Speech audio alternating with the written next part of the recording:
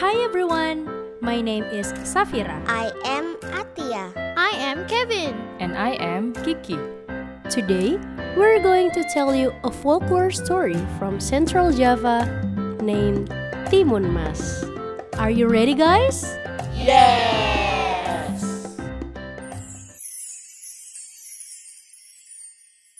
Once upon a time, not far from the jungle, lived a husband and a wife. They were farmers. They were diligent farmers and always worked hard in the paddy fields. They had been married for many years and still not have a child yet. Every day they prayed and prayed for a child. One night, while they were praying, a giant named Buto Ijo passed their house. Buto Ijo heard their prayer. Don't worry, farmers. I can give you a child, but you have to give me back that child when she is 17 years old. The farmers were so happy. They did not think about the risk of losing their child later and agreed to take the offer. Here are a few cucumber seeds. You have to plant it and take care of it. Not long after, the seeds turned into a huge golden cucumber. After it had ripe, the farmers picked and cut it. They were very surprised to see a beautiful girl inside the cucumber. Because this baby come from a golden cucumber, I shall name her Timun Mas. Years passed by and Timun Mas has turned into a beautiful and kind girl. On her 17th birthday, Timun Mas was very happy. However, the parents were very sad. They knew they had to keep their promise to Buto Ijo, but they also did not want to lose their beloved daughter. My daughter, you have to brace yourself. Buto Ijo is coming. He will take you with him. What do you mean, Mother? I don't understand. We made a promise with Buto Ijo years ago. You were a gift from him, Timun Mas. But when you reach the age of 17, we have to give you back to him. Right after that, Buto Ijo came into their house. Here, take these 3 tiny bags with you. It contains the things that you need to save your life from Buto Ijo. Run, Timun Mas, run! Save your life, my daughter. Buto Ijo was very angry. He knew the farmers wanted to break their promise. Then he chased Timun Mas away. Buto Ijo was getting closer and closer.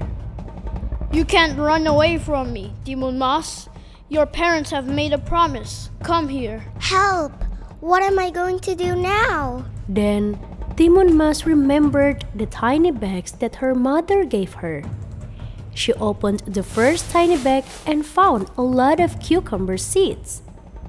Timun Mas then threw a handful of seeds and the seeds suddenly turned into a field of cucumber.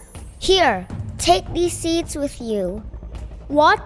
Well, Timun Mas, I like cucumber very much. Yum!